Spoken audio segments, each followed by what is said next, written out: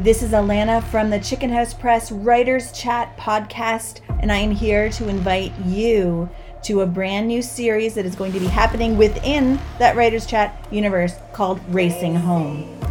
Let me tell you what it's going to be all about. I am currently deep in the trenches of writing the manuscript for the first book in my dystopian, apocalyptic, crazy series called The Path That Takes Us Home.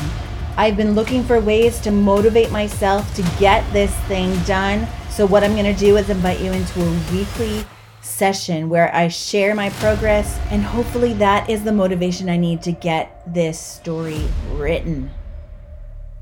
The Path That Takes Us Home is a planned 3-book series, the first of which is called When the Trees All Burned, and it is focusing on all the events that lead up to a cataclysmic moment that puts the world in dire jeopardy. It's focusing on the survivors of that great event and how they handle it.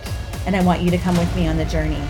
I am saying it is Noah's Ark meets Under the Dome meets 2012 with a writing style like Roland Emmerich, Stephen King, and Moses if he was like super progressive.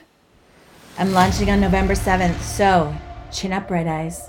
We're going to talk soon.